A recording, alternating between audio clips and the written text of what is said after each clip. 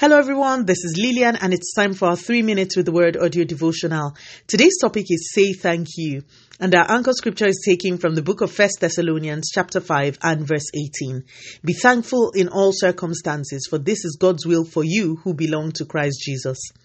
Since the start of the year, I've been bringing evergreen wisdom nuggets that can guarantee a successful year if we diligently apply them. The Bible records a number of prayers that Jesus said while he was on earth. Two of the prayers that stand out to me a lot when I read the life of Jesus are the prayers in John chapter 6 and Luke chapter 11. The two things these references have in common are that they were set in circumstances that, humanly speaking, we would consider problematic or negative. In the first, Jesus was faced with a multitude.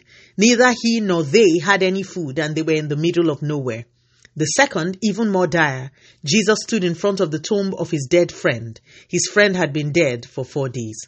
On both occasions, the Bible tells us that Jesus gave thanks. In the face of death and in the face of insufficiency, our example, our high priest who walked through the earth, just as we are doing now, gave thanks. My dear listeners, this year, like never before, can you make up your mind to give thanks to God more? As a matter of fact, the Bible tells us in our anchor scripture that we should be thankful in all circumstances, not in all positive circumstances or in all pleasant circumstances, but in all circumstances. You see, thanksgiving is one of the highest expressions of faith in God. We all can verbally and thoughtlessly recount how great God is. But what is our response in the face of our challenges? What comes out from us when we are squeezed? The Bible says that we should give God thanks. A few years ago, I lost my sister-in-law under very tragic circumstances. My husband and herself were very close, so it was a massive hit to him.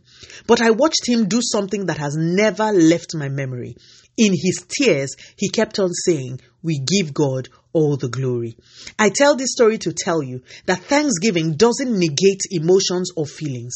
It transcends them, rather, and says, in spite of how I feel now, I know my God is in control.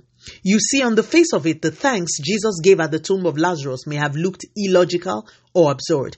But if you take your time to think deeply about things, you would realize that thanksgiving can never be an illogical reaction. For Jesus, he was giving thanks because he knew the Father. He knew something about the Father that many others did not know. He knew that death was not a threat to the one before whom life and death were in his control.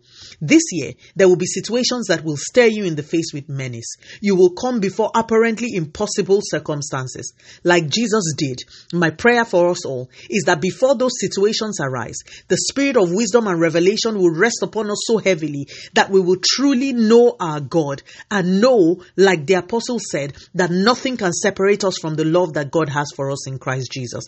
I pray also that we will realize that no matter how things look, God is able to rework these things together for our good. Neither death, nor insufficiency, nor uncertainty should sustain the ability to steal our thanksgiving.